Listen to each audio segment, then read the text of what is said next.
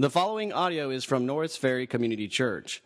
More information about Norris Ferry Community Church is available at norrisferrychurch.org. Good morning. How's everybody doing this morning? Good. Aren't y'all like the biggest Cowboy fans? Yes. Okay, well, last week I honestly forgot that, and then I was bending over to pick up my thing right when I said, "Who dat?" And they're like, "Really?" And I'm like, "Sorry, I didn't mean to attack anyone." But I want you to focus. We got Who Dat Nation on our mind right now, but we're going to transition our brains. Thank you, Jonathan, and the worship team for leading us to worship the Lord. But we transition to our text. We're going to be looking at Genesis chapter 20. As you know, we've been working through Genesis, and today it's amazingly relevant with what we see going on in this week in the news. Nairobi, Kenya. Nairobi is one of the fastest growing cities in the world. It's growing at multiple times faster than Houston, Texas, and Houston is exploding. So Nairobi, Kenya is home to this portion that Shannon and Carrie Lewis, our family that we partnered with in South Sudan to do mission work in South Sudan, they're transitioning to Nairobi, Kenya. And they have a particular group of people in mind that they feel God has called them to, and it's the 200,000 Somalis that live in Nairobi, Kenya. And so they feel that that's who God's called them to. They've asked us to continue partnering with them as they transition to the work of working with the Somalis in Nairobi. And so they've asked us, would you consider doing that? And so we've agreed as a church to continue to explore that and walk with them down that journey. But this week in the news, there was an explosion in a mall in Nairobi, and there was a terrorist group that is made up of Somali radicals living in Nairobi, and they're claiming that they did this work, which killed at least 5 people. So when I tell you, to put all this together, that we feel like God has called us to partner with the Lewises, to take the gospel to the Somalis living in Nairobi, and a small group of them who are radical just blew up a mall in Nairobi. What is your heart towards those Somalis? I mean, that's exactly the issue of the text. What is your heart towards those Somalis? If you're like me, when I'm not where I should be, my tendency is to say there is no fear of God among them, and all they want to do is kill us. I have no interest in going to see them, going to share the gospel with them. I write them off with the mindset of there is no fear of God among those people, and all they want to do is kill me. Now, you don't have to raise your hand if you don't want to, but how many of you can relate with me? Yeah. You didn't have to raise your hand, but you're all like, yep, I'm right there with you. Well, this text hits us right there in our heart. In Genesis 20, we see interaction between Abraham and Abimelech. And my prayer is that the Lord would work on our hearts this morning, that he would give us a heart to embrace our calling, to spread the gospel of grace from neighbors to nations, and that we would not write off any people group because we've predetermined what they're like and that we've prejudged that there is no fear of God among them. So let me ask the Lord to do that in our hearts as we work through this text. Lord, in this text, it's very crystal clear, perhaps one of the most relevant, clearest pictures of something that we can relate to that I've seen in a long time, just struck me very powerfully this week as I looked at it, that we cannot write off a people group the way Abraham seems to have been doing in this text. Lord, would you work on our hearts? It takes the work of the Spirit of God to change hearts, and you use your word powerfully in hearts. And so, Lord, take the word that we're looking at and work in our hearts, soften our hearts toward the Somalis in Nairobi. Soften our hearts that we might not write them off, but that we would intercede before them on their behalf and partner with the Lewises for the work that you've called them there and many other people that we may be tempted to write off, Lord. We pray this in the holy name of Jesus. Amen. All right, so we're going to work through chapter 20. We're going to look at three things. We're going to consider the people of this narrative. We're going to consider the prejudice that we see in this narrative. And finally, we're going to consider the prayer that is in this narrative. First of all, the people. Look at verse 1, chapter 20, verse 1. It says, "From there, Abraham journeyed toward the territory of the Negeb and lived between Kadesh and Shur." So the author mentions these specific geographic references that our brain kind of goes, I don't read that. I don't even know. Half the time I can't pronounce it, and I sure don't know where it is. Well, with good resources, you can find out. This means that that Abraham and Sarah are in the land of the Philistines. They're not in the promised land. They're still outside the promised land. They're in the land of the Philistines. And as the Genesis narrative the story of Genesis has been developing, that means we are in the nations. You have the promised land, and then you have the nations. And we'll untangle that a little more. But here we see he's in the land of the Philistines, as he's journeying. And then it says something very interesting. Out of nowhere, verse 2 says, "And Abraham said of Sarah his wife, 'She's my sister.' And Abimelech, king of Gerar, sent and took Sarah." Now, does this sound familiar? Anybody like, okay, I've seen this before. I've heard this before. If you've been with us in our study of Genesis, this is the exact same thing that happened in Egypt. Abraham and Sarah left the promised land, went into Egypt because of the famine, and the king says, "Hey, let me have your wife," or "Who is this woman, this beautiful woman?" And Abraham says, "Yeah, you can take her. She's my sister." And she says, "Yeah, he's my brother." And so the king takes Sarah into the household. God strikes him with a plague, and the king says, "Whoop, something wrong here. Get this woman out of here. Y'all leave." And he blesses them with all kinds of blessings, material possessions, cattle. They go back to the promised land, blessed all the more for their lying and scheming. Right? Makes a whole lot of sense, right? Okay, so we come, and it's like, okay, well, they basically left the Sodom and Gomorrah area, and now they're heading to Gerar. And what do we see? Well, here they go again. "She's my sister. Worked pretty good last time. Let's do it again." And Abimelech takes Sarah into his household. And so what we see is the pattern has developed. Old habits are hard to break. In fact, in the narrative, we are told out of Abraham's own mouth, well, this is what we just decided. This is what we're going to do. As we travel around these foreign lands, we're just going to do this thing where she says, "I'm her brother," and I say, "She's my sister." Well, that's exactly what they're doing. But as we look at the people, we want to say, how is the narrative presenting them? Are they presenting these two? Who are the people involved, and how are they presented, in a positive light or not so much a positive light? So in this group, we're going to group it into two types of people. You've got two groups of people. You've got Abimelech and the Philistines, and they are representative of what the Bible calls the nations. Everyone outside the people of God are called the nations. Now, where did these nations come from?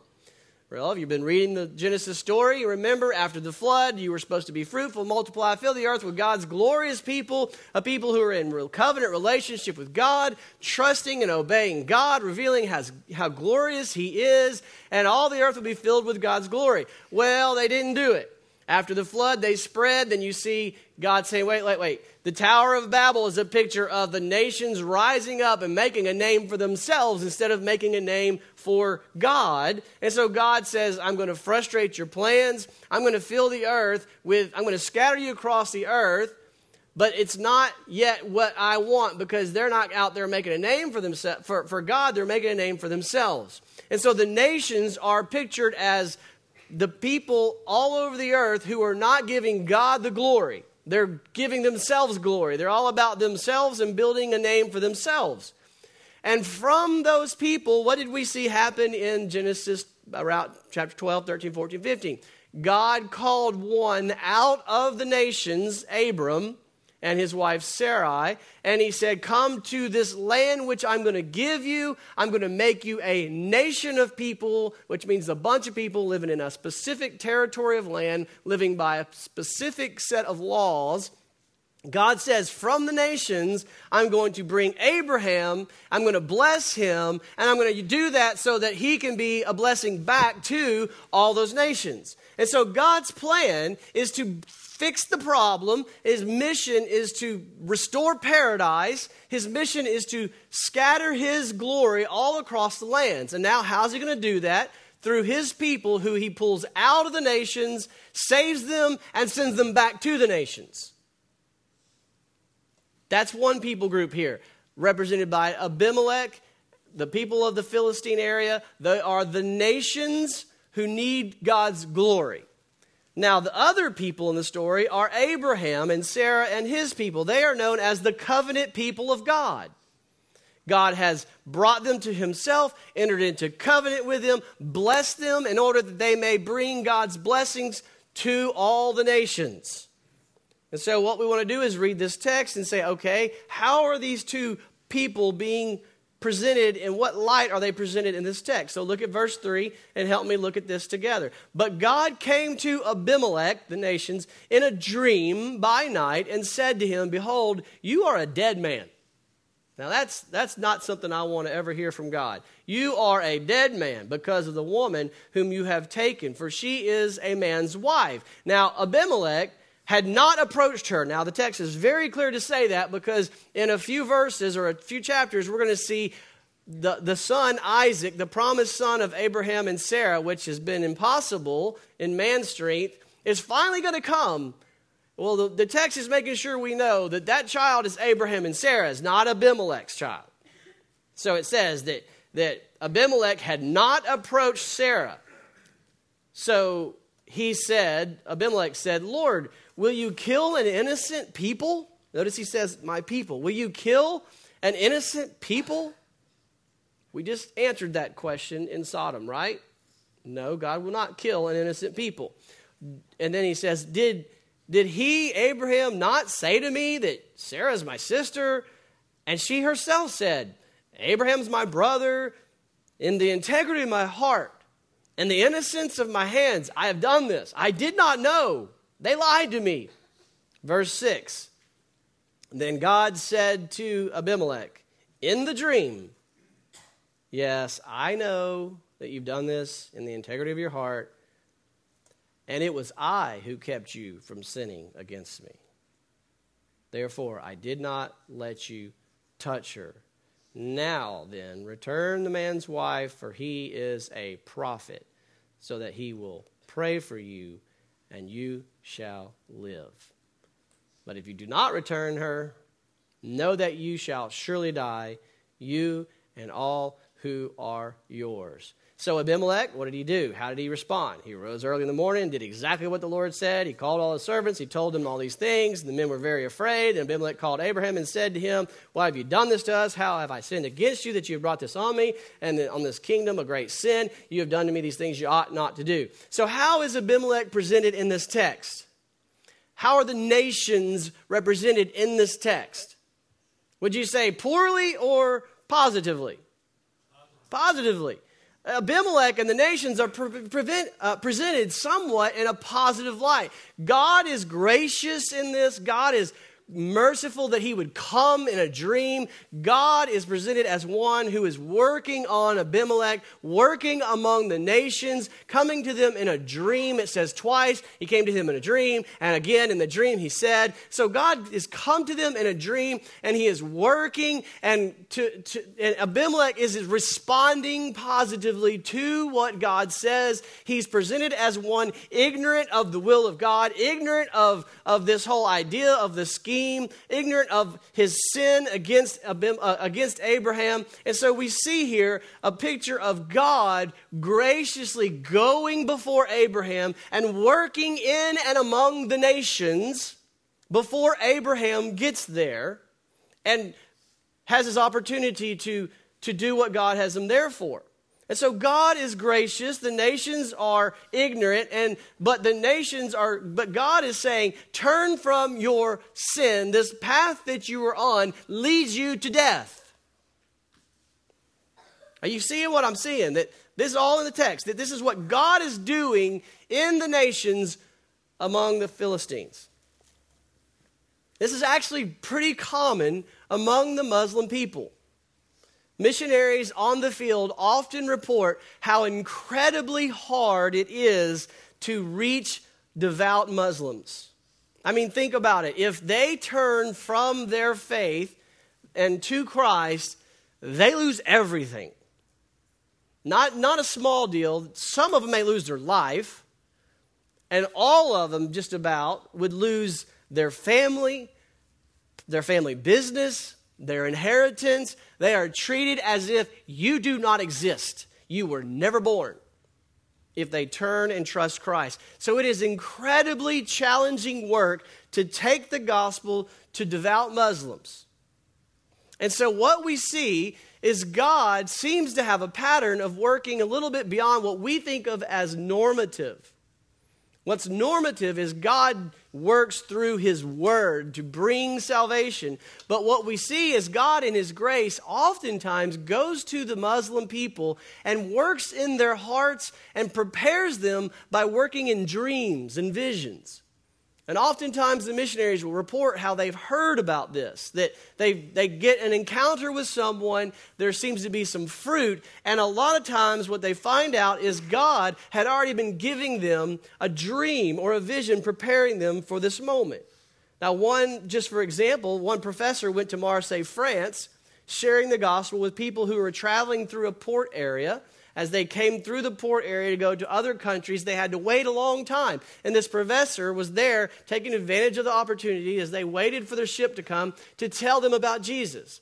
Well, this professor felt led to go down below a certain bridge and share there with the people that were there. Well, as he shared with this one individual about Jesus, that individual was more open than normal and was what seemed to be receptive to this gospel message. Well, the professor finds out that this man shares that he had been having dreams beforehand that he should go to that exact bridge and find a man who would tell him about, quote, the true Savior of the world.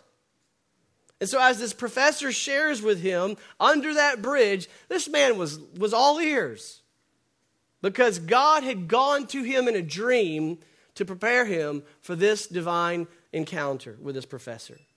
Do you believe that God is working among the Somalis in Nairobi? God is gracious. He goes before us. This is not just a human endeavor. We don't go marching up into some foreign land with our arrogance and our pride, thinking, let me show you what I'm going to do. Our only hope is that God is going before us. And He is. This is His mission. This is what He's all about. We've been reading Genesis, and it is just week after week. God's doing one thing. He's on a mission of redeeming and restoring His people and His planet. Through those whom He saves, He sends them back out. That's why you are a Christian. That's why when you were saved and put your faith in Christ, He doesn't just teleport you to heaven. That's a nicer way of saying, doesn't just kill you right there and take you to heaven. It's because He says, you are my plan. God is moving among the nations. The question is, do we have a heart for those nations? So how's God presenting Abraham here? He calls him in verse 7. He says, now then return Abraham's wife, for Abraham is a prophet. Now Abraham is called a prophet, that he will pray for you and you shall live. So the nations shall live as the prophet speaks to them the word of God as the spokesperson of God. That's what a prophet is, the mouthpiece of God. And he intercedes or prays for the nations, they will live. So all that we've been seeing, this taking Abraham out, making him the covenant people of God, sending him back in, now has a title. Abraham is a prophet. That's what a prophet does. A prophet is God's mouthpiece.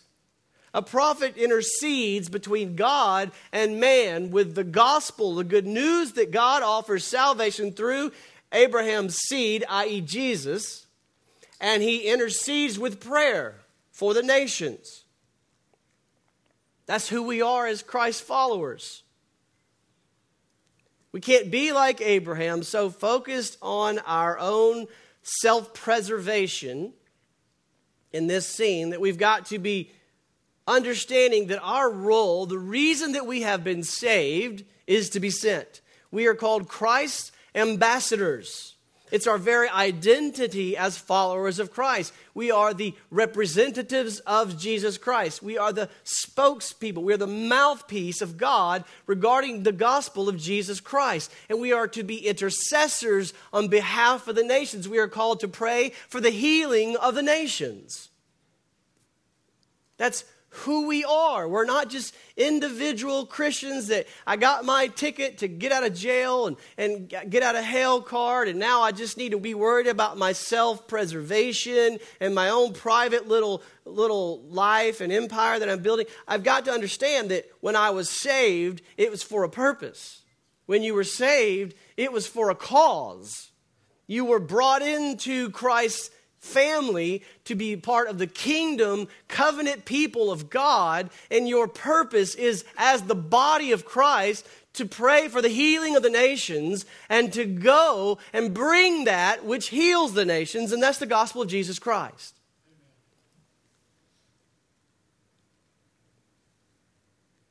So how does Abraham do as a prophet? How is he presented as we look at the people in this narrative? I would say Abraham's not looking too good. Abimelech seems to be doing what the Lord says, but Abram and Sarah are just presented scheming. And my favorite line is they're just stumbling and bumbling through. Verse 9, Abimelech called Abram and said to him, "What have you done to us? How have I sinned against you that you have brought on me and my kingdom a great sin? You have done to me things that ought not be done." Is Abimelech correct? Yeah. So here you have the nations who need the gospel telling the prophet of God, the representative of God, "Why are you sinning against me?" Not a good thing you want to hear when you're on the mission field. Not a good thing you want to hear from your neighbors when you're trying to reach them for Christ, or you're not trying to reach them for Christ, but the way you relate to them. You don't want to forget who you are and what your purpose is. That God has called you to live above reproach so that you have the ability to speak the gospel to them. Your life is a testimony, but it's all setting the way for you to speak and open your mouth and speak Jesus. And Abraham's response, honestly, he comes across petty, sad, making excuses. He says, "Why have you done this to me?" And then in verse 12, Abraham says, "Well, I mean, she is my half-sister." Like, "Why'd you say she's my sister?" She's my half-sister? The daughter of my father, though not the daughter of my mother. And then she became my wife. That's just wrong. I don't understand all that. Verse 13, "And when God caused me to wander from my father's house," that's just something we came up with. Sarah and I said that whenever we go out into these nations, you just need to tell everybody, "You're my brother." So it's not like I really lied to you. That's just this thing we do. That's just this thing we do because we're trying to make sure no one gets hurt. And I mean, I kind of told you the truth. She is my half-sister. I mean, this is just not a model of how to represent God among the people. So here we have God's hero, that we think of Abraham as the hero, right? We think he's the hero of the story. He's the hero of our faith. But why? God's the hero of the story. And God, the hero of the story, is using Abraham and Sarah, though they are just like us. They're stumbling and bumbling. And we tend to think that those missionaries, the people who are going to reach the Somalis in Nairobi, are not like us. They're better than us. They're just different. They're just missionary type, and they're just super spiritual. And you're just like, "That's not me. That's someone else." No, I'm telling you, it's you. And it's me. I mean, we're just ordinary people like Abraham and Sarah. We mess up all the time. We stumbling and bumbling through life, and we keep the old habits are hard to break. That's just what we do. That's just my personality. That's just my disposition. And so that's not me. I'm not a missionary. Yes, you are. God's called you to this church, and if God's called you to this church, God's called this church to partner with the Lewises to reach the Somalis in Nairobi, so that means you are a missionary to Nairobi.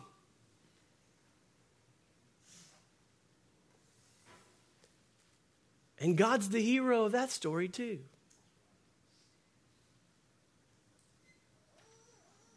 But this causes us to do a heart check. Abraham is presented as the reluctant prophet. Why have you done this? Well, I don't know. It's just what we do. In verse 10, we see the prejudice that's in his heart. Here's what's at the root problem. Verse 10, Abimelech said to Abraham, what exactly did you see that you did this thing? This is just an incredible 2 verses here. It's like we've been looking at these passages that are just nations. The scope has been nations. And now we got 2 men.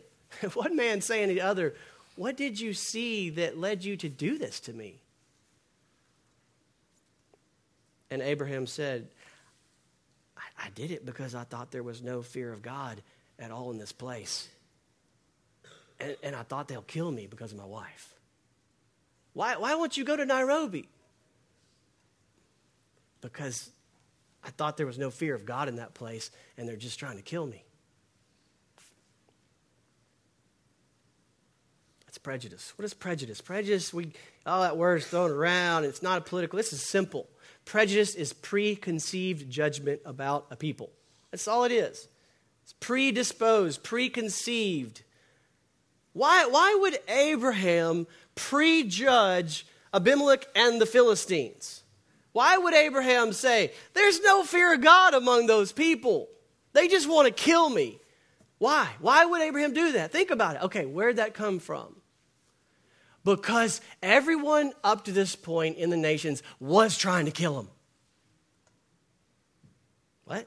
What I'm telling you is, he has reasons based on life experiences that is tempting him to assume that what happened from those people is going to happen with those people. That's prejudice. Prejudice comes from you feel justified. Every one of them always treats me this way, and so they're all that way. He just came out of Sodom. They were wicked. There was no fear of God there, and they did need to be judged. And so that's the way all the nations are. And so right after that, we have this narrative. No, that's not how all the nations are. God is working in among the nations. Do not prejudge anyone or their people group.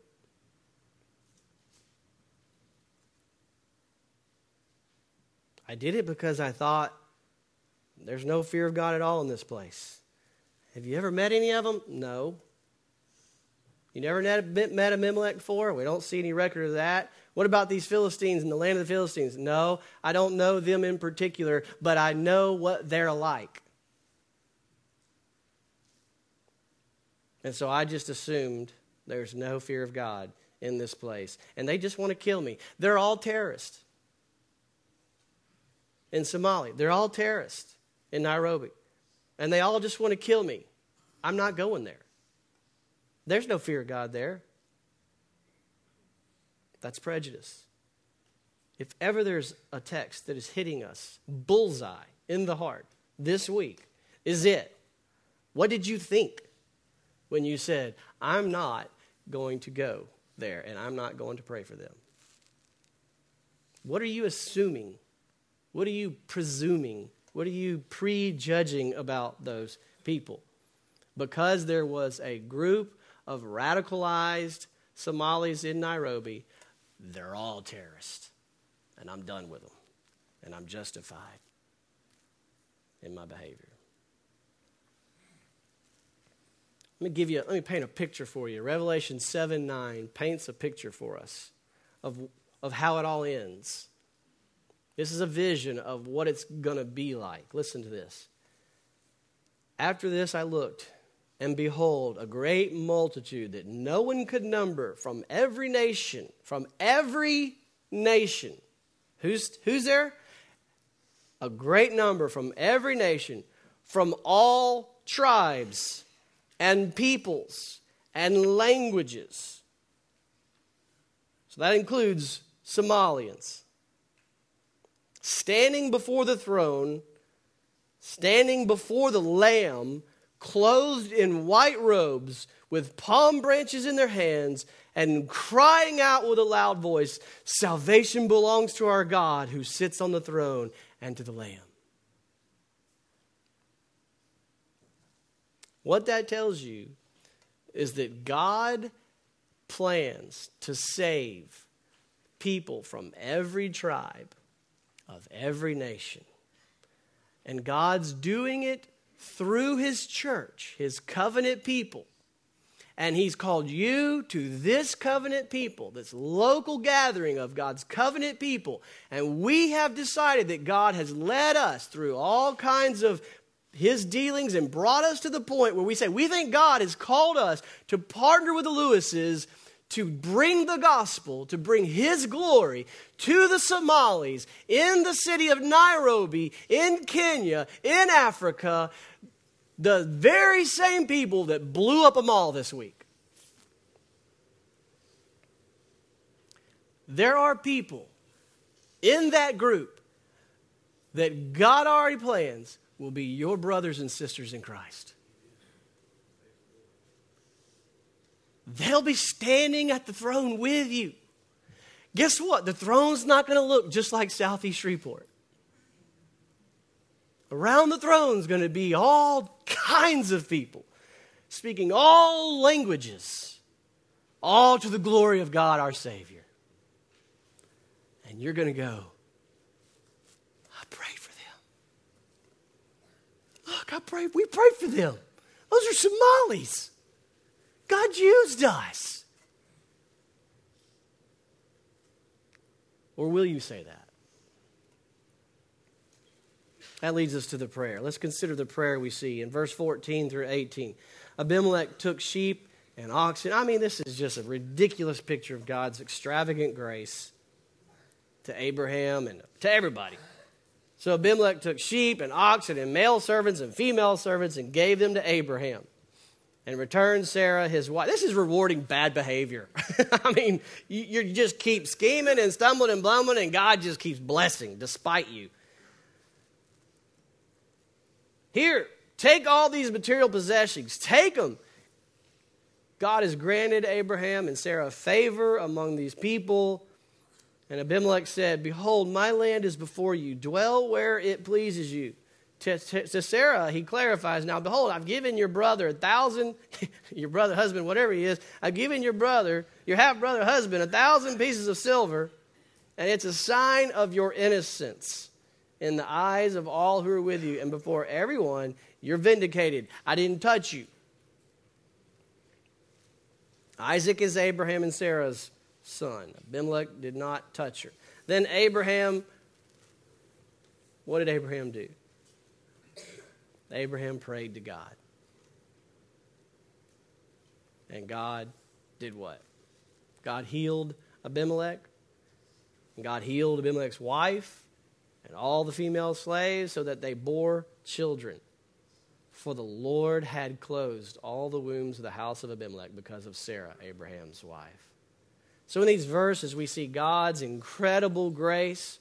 Apparently, when it said you're a dead man and all your peoples are dead, he's talking about the closing of the womb of the people and the name would stop. And so God graciously, when Abraham prays, intercedes on behalf of the nations, God gives life. But Abraham prayed to God. Think about it for a minute.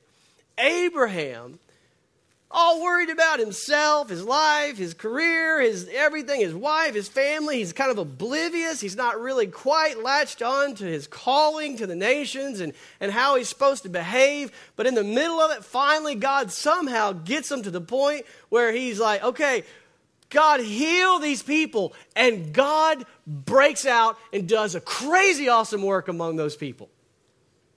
Think about the privilege of participating. Have you ever had the privilege of praying with someone and seeing them come to faith in Christ. And then if it's just crazy awesome seeing their marriage restored and redeemed and healed and become a glorious work of God. And then to see their kids' lives changed and their grandkids. Can you imagine being a part? I just saw your face. I prayed with Shelly Rayleigh in a coffee shop and got to see her come to trust Christ as Savior. That's awesome. No greater joy than to be able to pray with someone to come to faith in Christ. What did I do so brilliant? Nothing. She just called me. I need to talk. We had coffee, and she's like, I want to trust Jesus. I'm like, okay, let's do it. Have you ever had that privilege? Well, are you praying for anybody? Can you imagine if we, as the covenant people of God, started praying now, God, give the Somalis in Nairobi crazy dreams about yourself. Just move powerfully among them while the Lewises are getting trained in Tanzania in the language. Man, God, when they show up to Nairobi, let them just be, what in the world is going on? God has been moving among them before he gets there. What if we prayed that and then we get a chance, maybe a handful of us get to go and we get to see, oh my goodness, God is moving, people are getting saved. I don't know if God will do that. It may be a long, hard road, but he just might give us the blessing of seeing a powerful movement of God if we will pray and we will go. How awesome would that to be a part of that? It would be so incredible. Abraham prayed to God, and God healed. And God gave life. We are Christ's ambassadors. We are called to take the glory of God from neighbors and nations, and the key to that is praying that God work before us. Have you written off the Somalis because of what happened this week?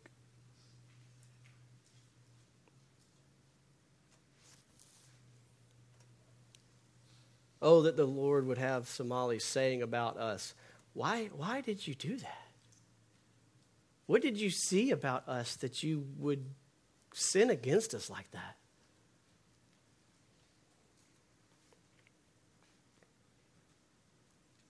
Are you willing to pray for the Lewises to reach the Somali Muslims in Nairobi, Kenya? There are 200,000 Somalis living in Nairobi. The consensus is all but 100 of them are Muslims, and most of them are devout Muslims.